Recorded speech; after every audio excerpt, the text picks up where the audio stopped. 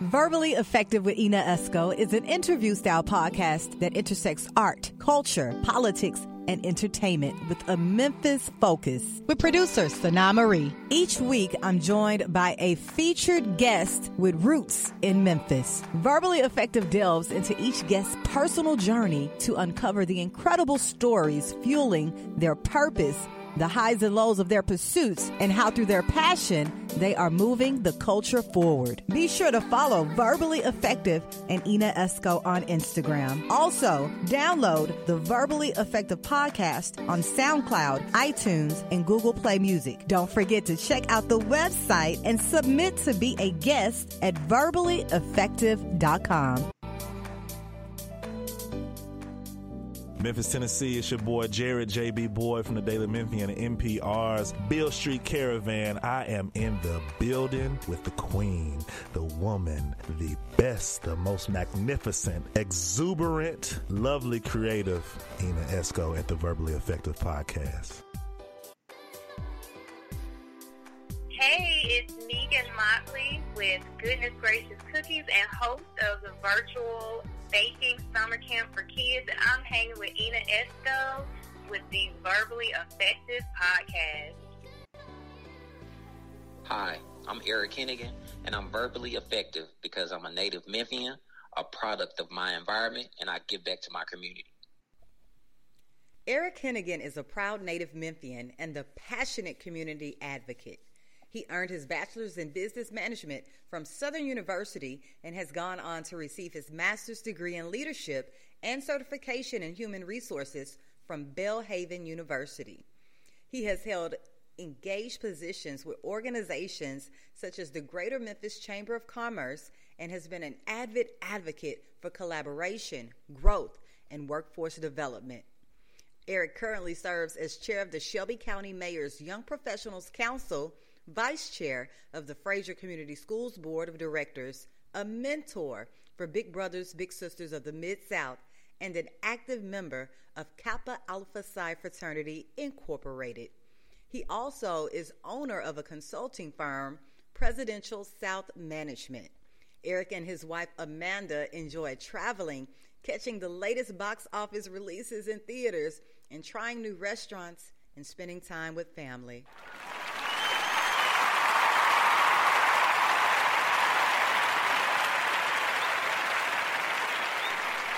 Verbally Effective, your double E, Ina Esco here. Thank you guys so much for tuning in to the Verbally Effective Podcast. We are here at episode 128. Can you guys believe it? We made it. Even in the midst of a pandemic, we are still grinding it out with the Verbally Effective Podcast. Be sure to download, subscribe, and even put a review out there on iTunes, Spotify, Spreaker, SoundCloud, any podcast platform. We are on there. Make sure you guys subscribe. Today I have with me a very well-decorated gentleman. His name is Eric Hennigan, and he is the chair of the Shelby County Mayor's Young Professional Council. He's the vice chair of the Fraser Community Schools. He's a mentor with Big Brothers and Big Sisters, a member of Kappa Alpha Psi Fraternity, and the owner of Presidential South Management. What's up, Mr. Hennigan? How are you, Eric? What's going on, Double E, Ina Esco? Thank you for having me. I'm so happy to finally be here on Verbally Effective Podcast. This is a dream come true, honestly. It's a dream come true, Eric. Well, we are happy you are with us today. I know, over the last couple of years, we've been talking about getting you on the pod, and today is your day to share your journey with so many people. So, Eric, we're going to start at the beginning. What part of Memphis are you from? So, everybody knows this by now. I was born and raised in Memphis, Tennessee, specifically Fraser. That's my hood. Yes. Yeah, that's my hood. Most of my family still lives there. And, a lot of the living and learning of those Bay Area streets, that's how, I got to where I am now. That's why I go so hard for my community. I grew up in a single parent home, and, my mom, she had me when she was 17. So I didn't develop a real good relationship with my dad until, I was an adult.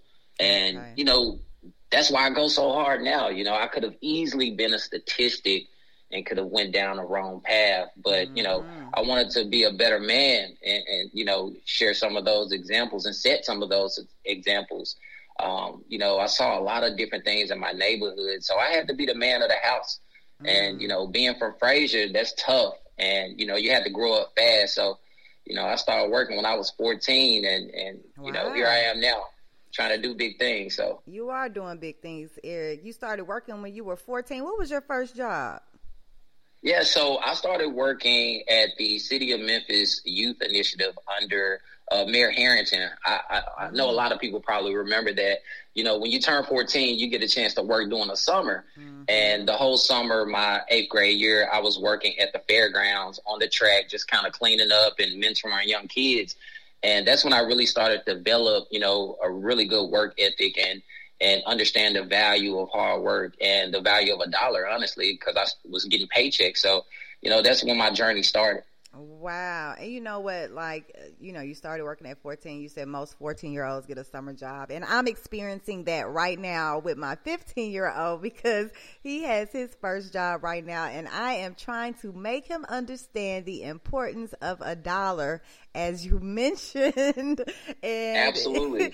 It's some lessons being learned with that, Eric, I tell you. However, let's talk about, what were you involved in school, Eric, when you were, let's say, middle school, high school? What kind of activities were you heavily involved in? So I got to go back and kind of tell you a quick story. Okay. All right.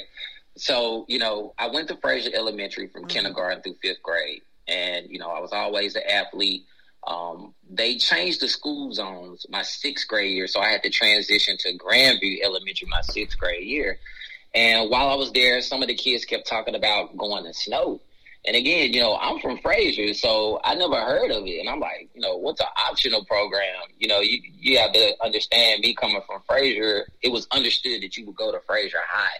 So I had my mom, she got me into Snowden. So I went there for 7th and 8th grade and I ran track. So I've always been an athlete. I played basketball at Air Rice Community Center growing up.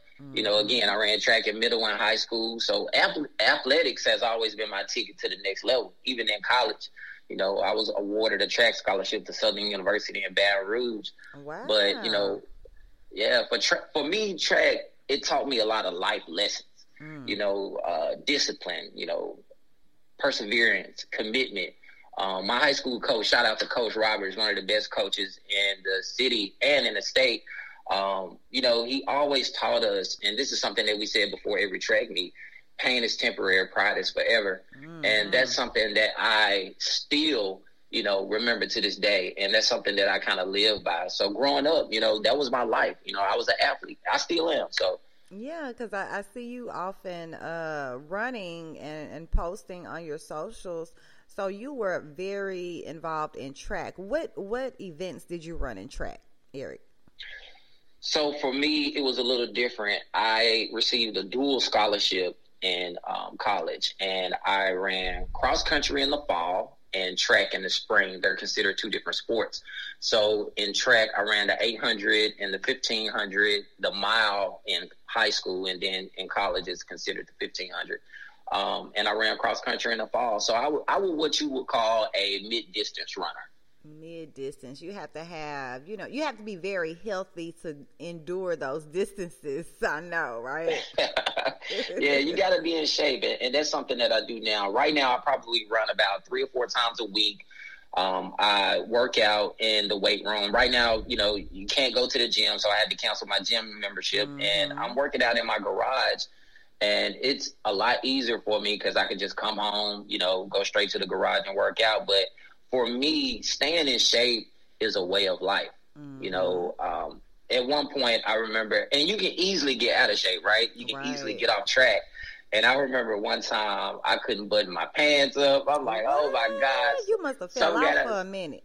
I fell all the way off. And I was like, I got to get back to it. So, for me, working out, it makes you feel good. It gives you a lot of more confidence. And, it's just something that's needed, especially in the African-American community. We have to promote, being more healthy. And that's something that I try to, push out. I know I'm doing it, but it's important for me to kind of let other people know, hey, you can get out here and run. You can eat healthy, drink your water. You could do it too. So that's just part of something that I like doing, is just motivating people. Yes, and you know what, running, that's good you're still running right now and working out and have developed a routine even at your home, because we are quarantining, and I'm seeing a lot of people on social media develop these routines and, just come up with creative ways to keep in shape and just do things differently, but at the house now. So I think that's great that you are still doing that. And, with COVID-19 right now, it impacts your respiratory system. So being in shape right now and, just preparing your body and your immune system to fight off this invisible threat we really know nothing about is important, right? Absolutely. And the one thing about it is what you just said. It's educating yourself about what's going on. You need to practice safe social distancing, making sure you wash your hands, and just taking care of yourself, right? We're watching the news, we're seeing what's going on. I think right now what we can do to stay safe is make sure we're practicing those things and protecting others. Wear your mask, right? Yes. Something as simple as that. Who thought that would have so much controversy, but a lot of people have a problem with it. Yeah, it's crazy to me. I know, right? Like, just put your mask on. Don't come by me. Now, speaking of social distancing, how has that been working out for you? Like, because we still have to get out and take care of essential needs. I understand you're wearing your mask, and I've just been seeing so much on social media with people still out and about as if we are not under a pandemic, and it's so scary to me. It is. And, you're absolutely right. It's scary to me too. I've been seeing it, people going to the bars, the clubs, having social gatherings, and, it's scary to me. And I try to pray for everyone. And for me, on a personal standpoint, I try to keep my distance, honestly. I haven't seen a lot of my friends in person. We've been FaceTiming or just talking on the phone. As far as like groceries, I call and pick them up. I haven't been inside the grocery store. If I go to a restaurant, I'm picking up food and leaving. I have on my mask. My wife and I, we really haven't been going to a lot of places. Even when I go visit my family, I'm literally sitting in a car talking to my mom while she's, on the porch.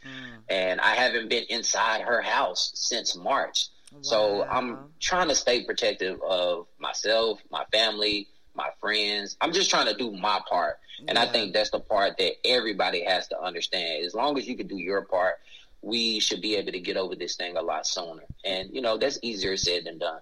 Yeah. I mean, as we can see, it's easier said than done because the cases in Shelby County are going up day by day. But, hey, this is our new normal, so we're going to have to get acclimated to it. But let's back up a bit. Let's back to your story, honey. Let's go back to when you graduated from high school. How did you choose the college that you attended? What came in mind when you made your choice for college? So my senior year, I was heavily recruited in track, and I didn't know what I was going to do. I had UT Knox in mind. I had Tennessee State University in mind. Christian Brothers offered me a scholarship, and I really didn't know what I was going to do. So my junior year, one of my teammates ended up going to Southern. He was a senior, and he called me. This is my senior year, right before a track meet, a cross-country meet, actually. And he said, hey, man, you need to come to Southern. And I was like, what's Southern? And he was like, listen, I got the coach on the phone. He want to talk to you. And I was like, what? So, I get on the phone. I talk to the coach. He's like, son, I want you to come here. I've been recruiting you. I've been looking at your times. I think you'll be a great addition to the team. And I was like, all right, let's go with it. So I was able to find out a little bit more about the school. And one of my teachers in high school actually went to Southern as well, and I didn't know much about it. So I would talk to her about it and say, tell me a little bit more about Southern. I don't know anything about it. And she had books, she had brochures, and she was able to just really give me that one-on-one talk about, Southern. And for me, Louisiana was a whole nother world, and Southern is a HBCU, and I tell people all the time, my college years was the best time of my life, and I wouldn't trade that experience for the world. Mm-hmm. But Louisiana, man, it was a culture shock for me. Louisiana is rich in culture, and it's like they have their own world. The food, the way they talk, the way they party. Mm-hmm. I was the farthest away from home I had ever been, so I was introduced to a new world in college. Wow, yes. Louisiana is definitely different, but I know you enjoyed their food, though, because they have the best food, Creole, yummy.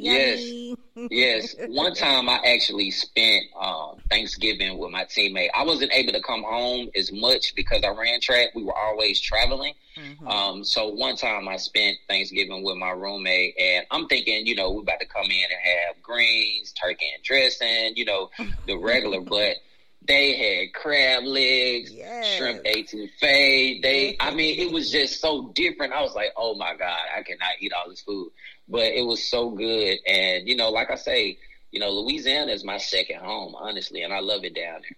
Yes, I do too. I have a lot of family in Louisiana. And I know you also pledged Kappa Alpha Psi fraternity. So how did you make that decision, Eric? Becoming a pretty boy.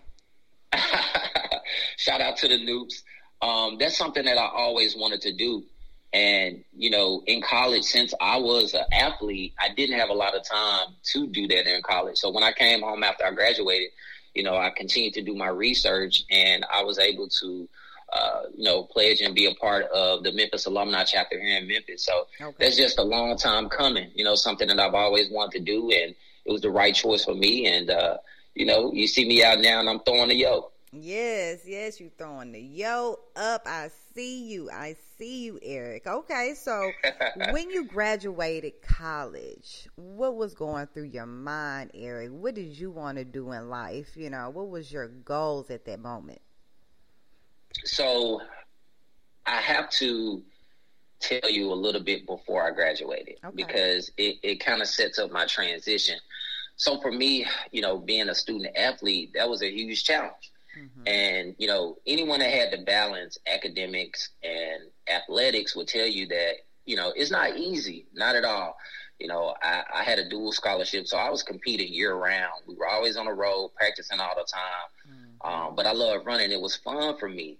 But, again, for all the fun that I had, college was a true test. And everything wasn't always great. There were so many distractions in college, parties, females, class stress, and, everything that a college student goes through. So my junior year, I started dealing with depression. And, it was a lot of things going on at home.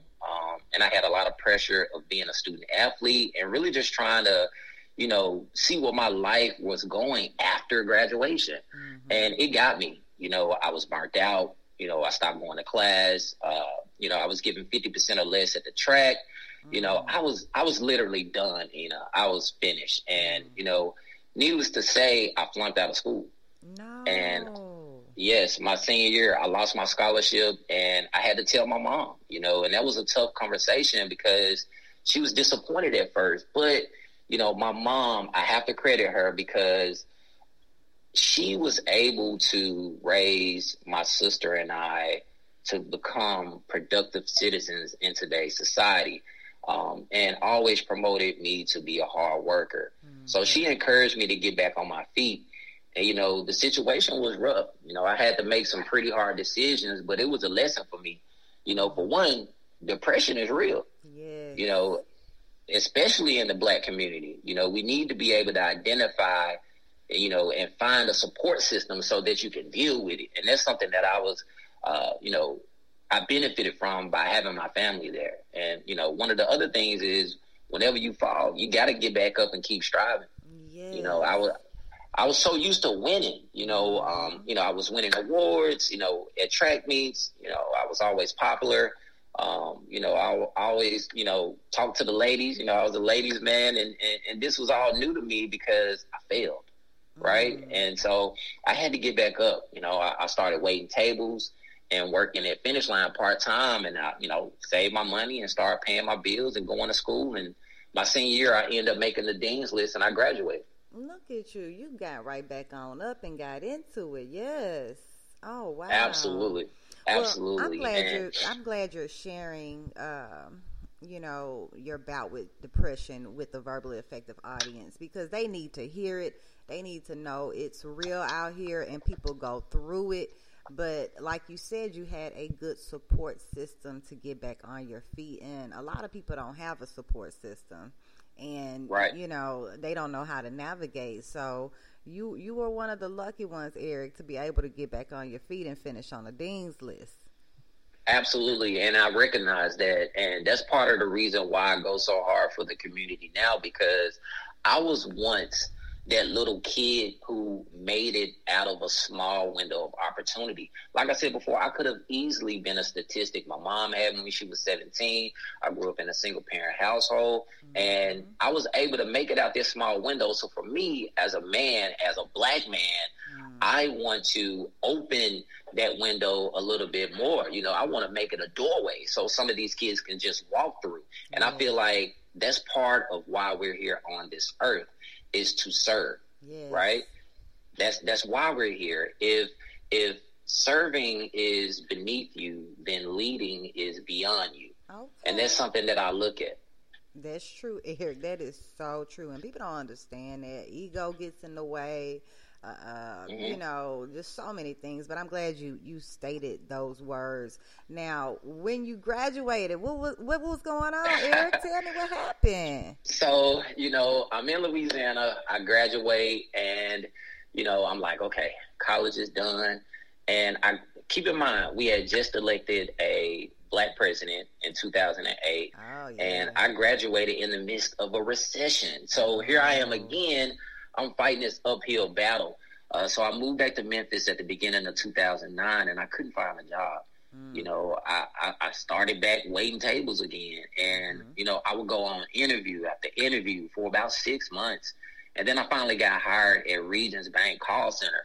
And, I started as a call center agent, and then they promoted me to a on-the-job trainer where I would train all of the new agents. Ironically, all of that customer service and experience that I gained since I was 14, it helped me become more skilled at showing empathy, being polite, respectful, and also just being knowledgeable about a specific product. So the company put me on a leadership team, and, I was able to lead my team to something called the Gallup Champions Directors Award. A lot of people may not be familiar with what Gallup is, but it's a huge survey company. And this was pretty big because this award was presented to teams who have, exceptional customer service and professionalism. And this was the first time that someone in the Memphis location received this award. So I did well there, and I stayed there for about 3.5 years. Wow. So you were shining bright at, during your entry into your career world. And right. I know that you've had quite a few other positions and worked for a few different companies in the midst of all of that. And, you've received so many awards, Eric. Just reading over your bio, you have been recognized for quite a few achievements over your years on this earth. And one of the things that stands out the most to me is some of your community-focused organizations that you are involved in. You're the Youth Development Chair for the Memphis Urban League Young Professionals. You're a mentor with the Memphis Grizzlies. You're an alumni of the New Memphis Institute Embark program. So why do you have such a strong sense of community, Eric? What has shaped your world? I know you mentioned, you growing up and having to, be the man of the house early and things of that nature. But tell me more about some of your community-focused organizations you're involved in. Yeah, so, for me, I have love for the community. That's a passion of mine. That's something that I feel very strongly about. And honestly, that's one of the reasons why I moved back to Memphis after graduation. I could have easily moved to Houston. I was thinking about moving to LA, but I said, I'm going to go back home. I see nothing but opportunity. And that's how I felt. I feel like, I have a degree, right? I can go back home. I can use this degree to benefit my city. Why not bring my talent back home? And that's something that, I strongly felt at that time. So when I moved back home, things were a little different for me. And I've always had an entrepreneur spirit. So I started a clothing line called Brand Name Clothing. Some people may remember that. My vision for Brand Name was just to raise funds by selling clothes so that I can host community events. So we would sell T-shirts, sweatshirts, hats. I had an online website. And, from those funds, I was able to start this back-to-school drive called Supplies to Succeed. And I hosted it in Fraser at Air Rights Community Center. And that's when it really kind of started. I did it for 2 years. My first year, we had about 75 kids to show up. My second year hosting it, we had about 200 kids to show up. And also, at the time, Mayor A.C. Wharton came to speak. So, later I was recognized by the Commercial Appeal for those efforts. And, I received the Jefferson Award for Community Service, which is a national community service award. And, so the business did fairly well. For my first business experience, it lasted for about 3 years. We were sold in stores at a downtown boutique called Caper Shea, which was Black owned. And that was something that I wanted to do, raise money so I can do stuff for the community. That's really where it started for me. And, simultaneously, I was able to mentor with the Grizzlies at Power Center Academy. And I also served as the Youth Mentor and Development Chair for the Memphis Urban League Young Professionals. And, that's when everything started to click. I said, I can really do this. This is something easy for me. It's something that I have a passion for. And I like doing it, and you're helping people at the same time. Yeah. So for me, that's where it all started. And here we are now, a couple of years later, and I'm doing bigger and better things, involved in a lot of other organizations, putting in time. I'm now mentoring with the Big Brothers Big Sisters of the Mid-South. I'm serving as chair for the Shelby County Marriage Young Professional Council. Those are, where I am now, serving on the board for Fraser Community Schools. But I started, back, with the Urban League, the Memphis Grizzlies, doing a school drive on my own, trying to make money with my clothing line. Everything was just grassroots, but that's part of my journey. I was able to take something that was a dream, right, that was really small and, develop that into where I am now. So that's just part of the journey. Right. And, within your journey and within, these days and times, you are a Black man out here, putting the work in your community. And I know you've seen a lot, you've experienced a lot, Eric. And, these are different times we're living in right now. And, you're heavily connected with the youth. And as a Black man, what are some of the conversations that you have with the youth today about, being a Black man in America today? So it's funny you asked that. My current mentee, which is my little brother, is what they call the term in Big Brothers Big Sister. You have, little brothers and little sisters. So my mentee and little brother, I had a conversation with him last week about this. And I asked him, how are you feeling? I know it's a lot of stuff on the news, and things that you may have been hearing. And it's a difficult conversation to have with a child about what's going on. And I can't, for me, I don't like delivering bad news. So I try to focus on the positive things, right? I ask them, what are you and your friends doing? And most of the time they're just kind of playing the game online because he can't see them. They haven't been in school. So they just been kind of FaceTime and talking on the phone. The same thing, honestly, that we have been able to do. So, that conversation is something difficult, but something that I do tell them is, hey, listen, we're going to make it through. We're going to get out of this.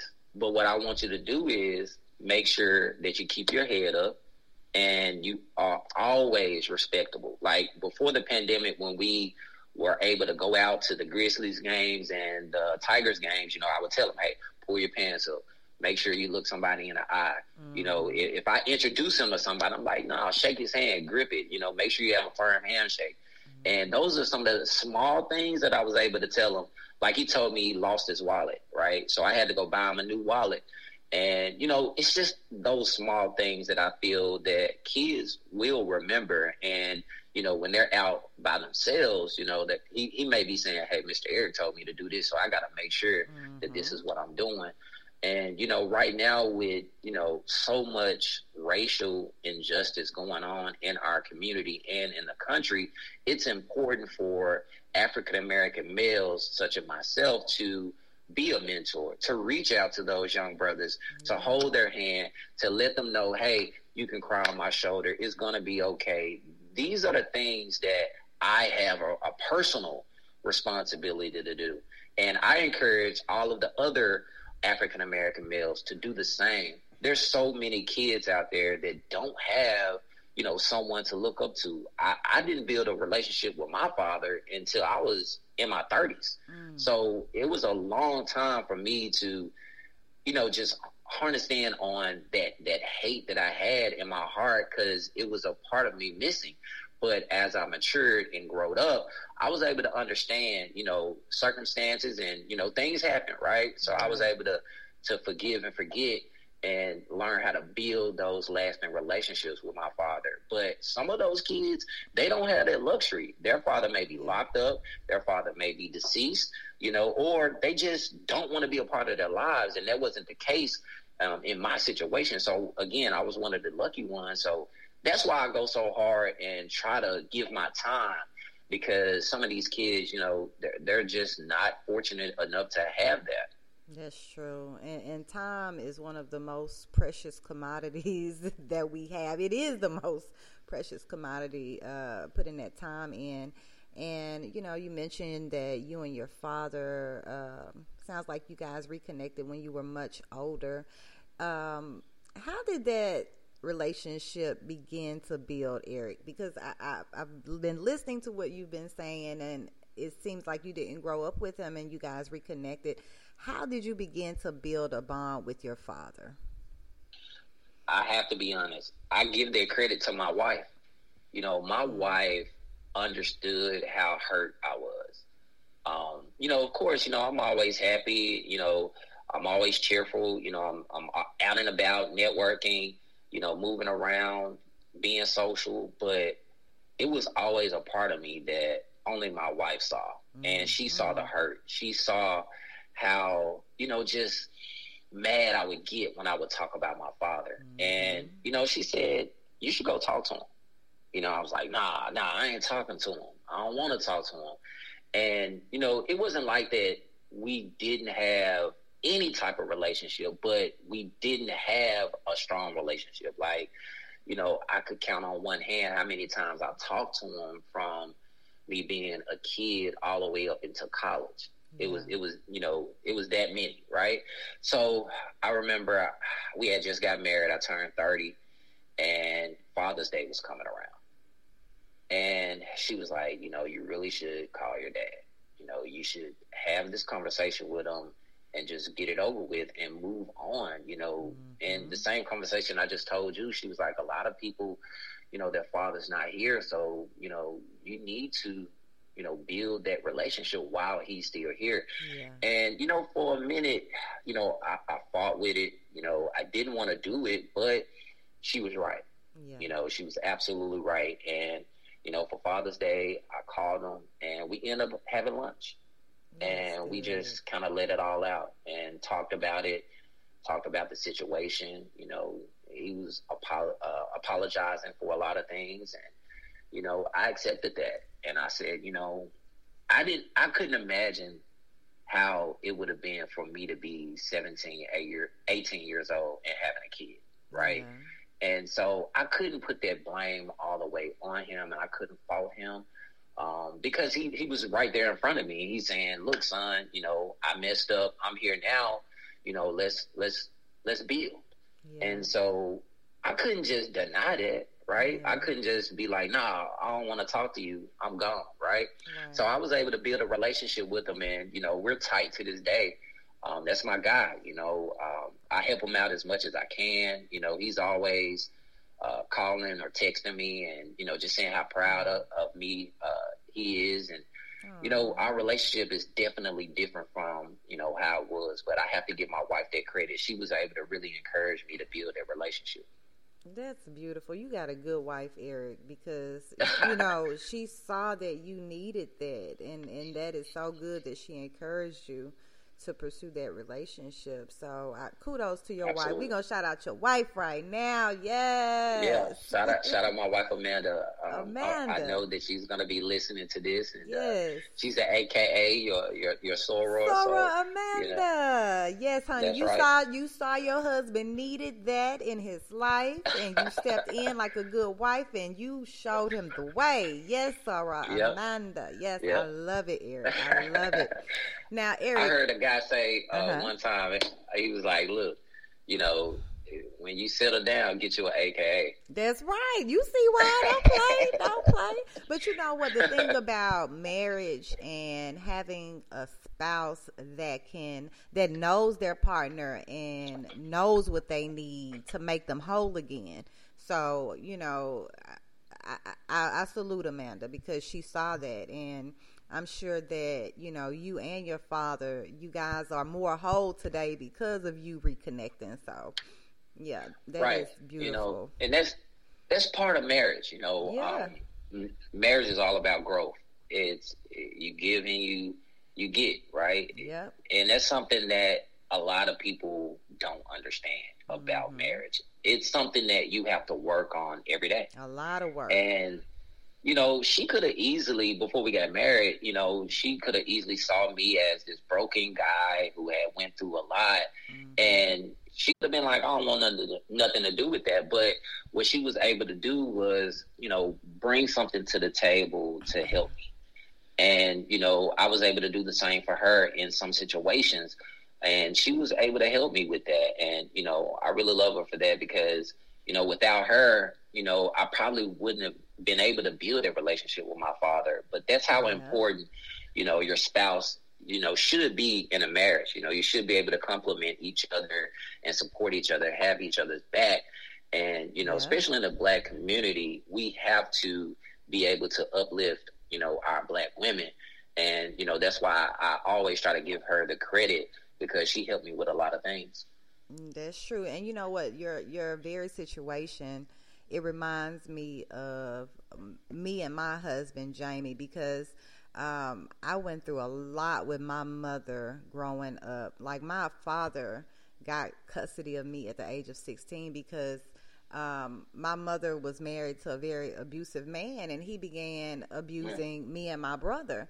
And my father got custody of us, and, you know, I was just so angry and so heartbroken about the situation. And you know, when I met my husband, told him my story and everything, but he always encouraged me to communicate with my mom. He was like, you know, I hear what you're saying, Ina, but that is your mom. You have to have a relationship with your mom. So, you know, I totally empathize with your entire situation. So salute Amanda, Soror Amanda, salute your dad, salute you, Eric. So you got me in my feelings right now. Come on now. Come on, I gotta be verbally effective. Yes, that is true, Eric. That is true. And you know what? Since we speaking about marriage, let's talk about something that's been highlighted in the media, but it seems like they're like making fun and talking about yay to their bad marriage. I'm talking about Jada and Will Smith. Eric, have you heard about what happened with this entanglement situation? The entanglements. You know, I don't try to speak on other people's situation, but this particular instance, you know, everybody lives their lives different, you know, and everybody's marriage is different. You know, my marriage is different from your marriage. Your marriage may be different from someone else. You know, Will and Jada's marriage is different from someone else, right? I feel like this though. Whatever works for them is for them, right? And it's something that you have to work on. And I know for them, because me being a fan of Will Smith, he's definitely a black man that I look up to. I know that situation is not easy for him. You could tell by his facial expressions, his whole demeanor. Yeah. He looked like he had been crying at the red table. Absolutely, but a lot of times, especially in marriage, you have to let your pride go, and sometimes, you're going to make mistakes. Right. And, when you commit to those vows, for better or for worse, that means something. And for him to, like you said, you saw it in his face, for him to sit there and be able to take that, a lot of guys wouldn't be able to withstand that. No. A lot of guys, they would be broken. But, I salute Will. And, who knows what have happened before. So, I'm not saying Jada's a bad woman. I think she's a great black woman. But I think in that particular situation, it's something that they had to go through. And for them to sit on national television to air that out, right. Both of them are very strong individuals, and they are confident in themselves and their relationship. So I salute both of them for just sharing that moment with us, and I was able to talk with my wife about that as well. We had a conversation, and it's just one of those things, it's something, like I said, marriage is something that you have to work on every day. Right. And you know what? We've been talking about Will and Jada's marriage for a while. I mean, we've been hearing rumors about them having open relationships, blase, blase. You never know really and truly what's going on unless they share it with you. So this whole entanglement situation, it sounds like, they took a break. Will was mad at Jada for some reason we still don't know. And she had an entanglement with August Alsina. But did you see how Will said, Jada, entanglement, really? A relationship. He made her say a relationship because she's a wordsmith now. She was not going to break it down. She was going to keep on being wordy with entanglement. But one of the things to me that came out of this is I've seen on social media with this whole Jada and Will situation, I've seen so many men just really like livid about it. Like, if I was Will, I would have did this, because oftentimes, in society, men, I would say, can get away with the cheating part. Like, a woman will forgive a man. However, when the tables are turned, as in this situation, Jada publicly admitting that she had a relationship with another man and her husband right there sticking by her side, you hardly ever see this scenario, right? So this was a little different to me. Like, just seeing the feedback and reactions from men with this, because they like, I would have did this. I'm like, you don't know what you would have did. You're absolutely right, and that's why, again, I have to uplift our black queens, because women are so strong. Black men are really strong, and I recognize that all the way back from how my mom, raised me. She raised my sister and I by herself, and I saw the struggle. I saw how strong she was. I saw some of the things that she had to go through. I saw her working every day. So you're absolutely right. A lot of things that, us men put women through, if the tables are reversed, sometimes we may not be able to handle that, emotionally, right? And, that's a lesson for all men and women at the same time, but at the end of the day, I just feel like you have to respect each other. And if the respect is there, then you can get over anything. If, when the love is there and it's something genuine and that you have something worth fighting for, then, both of you may have some type of mistakes that you make, but, if you can work through them and get over it, then that's something that's worth lasting and worth keeping. I know that's right. Tell them, Eric. Tell them, Mr. Hennigan. Now, Eric, okay, we're going to kind of switch gears a minute. You are the owner of Presidential South Management. Can you tell everybody about your business, Eric? Yeah, so Presidential South Management, I started that company after I graduated with my master's degree. And, again, I've always had an entrepreneur spirit. I started a company fresh out of college. So what I wanted to do with PSM is create a space for me to use all of my skills, right? All of my project management skills, all of my consulting skills. I had learned all of these things over the years, so I figured that I could use them to my advantage. Fast forward now, I've done work with several companies here in Memphis: Lamar Owen College, 100 Black Men of Memphis, Olympic Training Institute, Box Lot, the City of Memphis, just to name a few. So, that's something that I wanted to create and really, use everything that I've learned to, move myself forward. One of the things that I was able to create was an event called Guys Night Out. Mm-hmm. And Guys Night Out is a quarterly networking event that we host at different locations around the city. What I wanted to do was create just an experience of leisure for guys to connect and fellowship.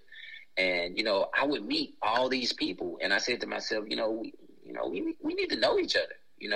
We need to build these relationships because that leads to business deals. That leads to group economics, and that eventually leads to wealth.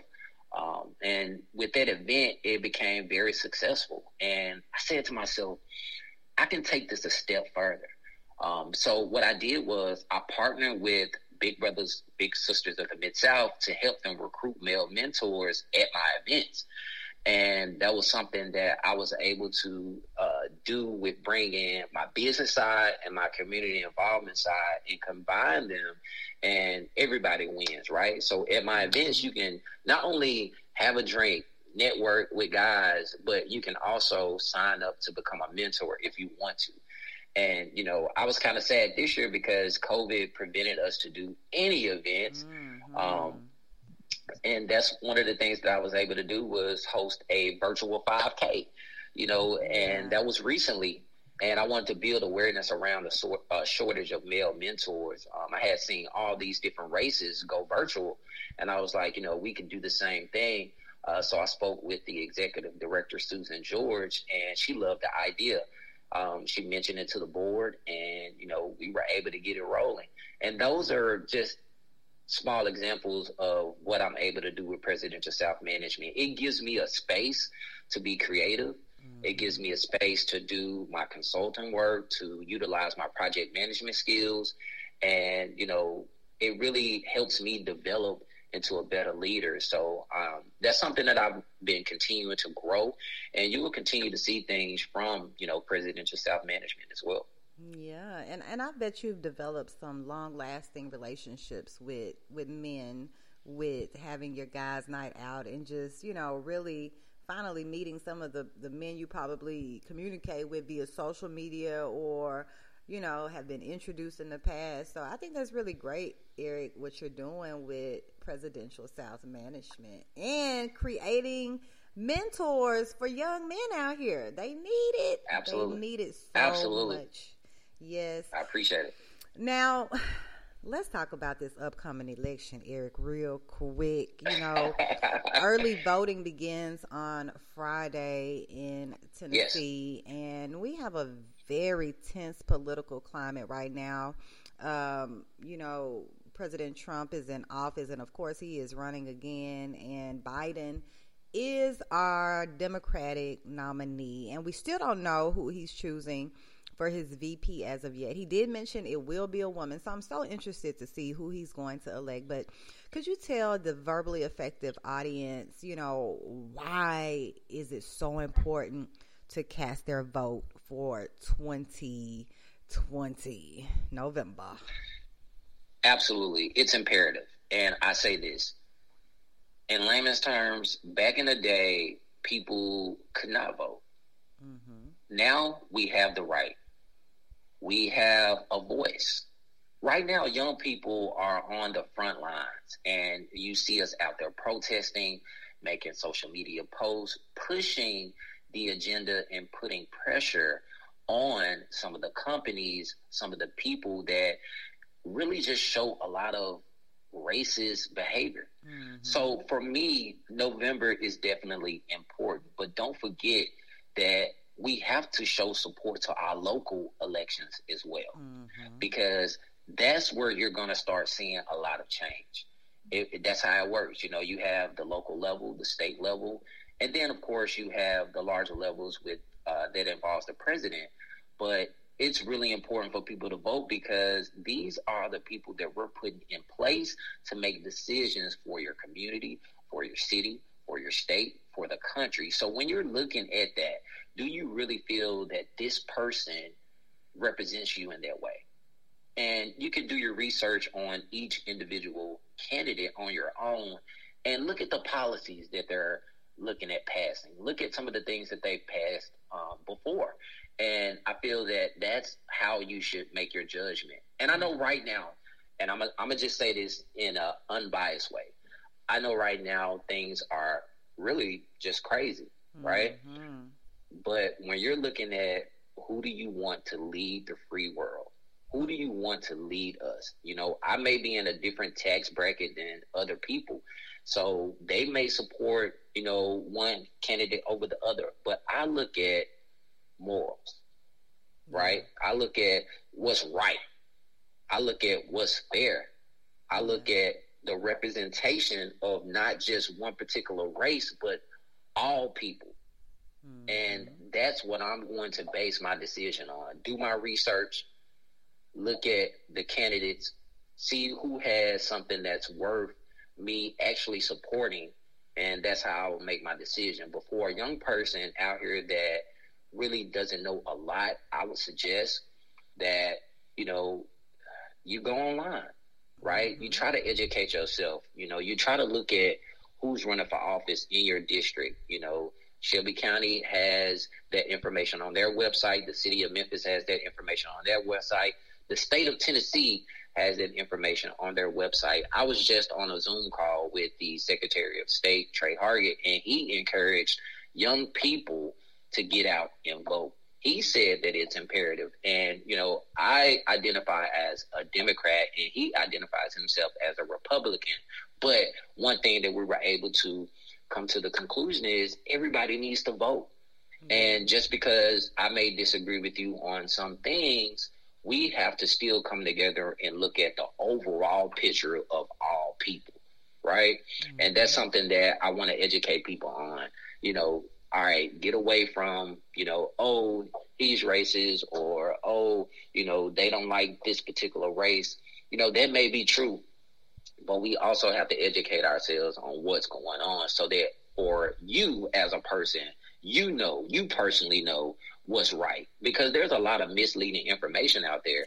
You know, people may, you may see a meme and you think it's the gospel, right? But, you know, if you're educated enough on the subject matter, then you know what's right, what's wrong. And there's a lot of stuff right now that's going on that I don't necessarily agree with. And that's why I say, for me, I'm voting for what's right. You know, I'm voting for, you know, what I want the country to move forward with and how we can become successful. That's what I'm voting for, you know. And right now, I just don't see that. I don't think that that's happening right now. I see a lot of racial divide, and we gotta get back to, you know, what's best for everybody. And that's honestly how I feel about, you know, the upcoming election. So it's definitely imperative for our young people to vote. They represent a small percentage of the voters in Memphis and in the country. So, you know, it's important that we get up, you know, we start to wake up and we start to realize what's important. You know, when you turn 18, you're able to vote, and, you know, that age range between 18 and I want to say 26, that's a crucial age range, because those are the people that's missing in the polls. And if we can go to the club, we can get out to the polls and vote. Right. So you're talking about really the millennial generation at 18 to 26. It's kind of capturing some of that Gen Z on the tail end. But just to piggyback off of what you said, I totally agree. Do your research. It is so imperative that people do their research on these candidates right now. And you know what? Something else I'm interested to see, the logistics of it all when we vote. I know early voting begins Friday, and I encourage everyone to participate in early voting. But, you know, with COVID-19 in effect, how is that going to affect the polls? Like, I'm thinking, didn't they pass where we can vote online for the upcoming elections, or do we have to do in person? So absentee ballot is definitely a conversation right now that everyone is talking about because that's important. You got to think about it. What was that? Last month, you saw Georgia vote, and I heard people were in line 3 or 4 hours. Mm-hmm. So when you're looking at the absentee vote, it's definitely important because some people may not be able to get out because of COVID, and that's something that, you know, some parties may be pushing. I just say this, you know, however you can, make sure you get out and vote however you can. And when you go, try to take everybody with you. You know, for me, a few years ago, I joined the Shelby County Mayor's Young Professional Council, and now I serve as chair. And our job is to connect young professionals to Shelby County government through leadership development, recruitment, and programming. So what we've been doing is encouraging people. The deadline to vote was last week. We were encouraging people to register before the deadline. And now we're encouraging people to vote. And that's something that we're pushing as much as we can. We have a huge event coming up right before the presidential election about voting. And it's important that all young people understand what type of place do you want to be on and what side you want to be on in history when all of this happens. Because we are in unprecedented times, and I think this election will be in the history books for sure for 2020. Absolutely. Well, Eric, I appreciate you so much for talking with me today and sharing your journey on the Verbally Effective podcast. I'm so glad we were able to hear it today, and you have, just been very transparent and have given so much good advice and information for the audience. You are a shining star in Memphis and Frazier. I know Frazier appreciates you so much, yes. Eric. I know that, you are one of the people that really puts the work in. You're not just talking about it. You are actually doing the work. You're on your grind, and I salute you. And Sora Amanda. Tell Sora Amanda I say hello as well. I will. And thank you so much for joining me today, Eric. Yes, and before I leave, I definitely want to say thank you for having me on board. You're welcome. I've seen you grow this podcast from the beginning, like I said, and, to see your success. And I know we've worked together on a couple of projects. This is amazing. I love what you're doing. You're allowing people in Memphis to have a voice, and that's the most important thing because a lot of people's stories need to be told, and I salute you for that. So I thank you so much for having me. I appreciate it, Eric. You're welcome. How can everybody get in touch and follow your journey as of today, Eric? Share your socials with everyone. Yeah, so what you can do is my social media is on IG, Eric_Hennigan, HENNEGHAN. I'm on Facebook, Eric Hennigan. I'm on Twitter, Eric_Hennigan. I have events coming up with the Mayor's Young Professional Council. We have a huge voting event coming up in October.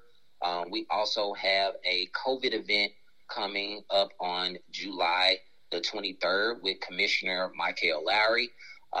We have so many different things that are going on in the Frazier community.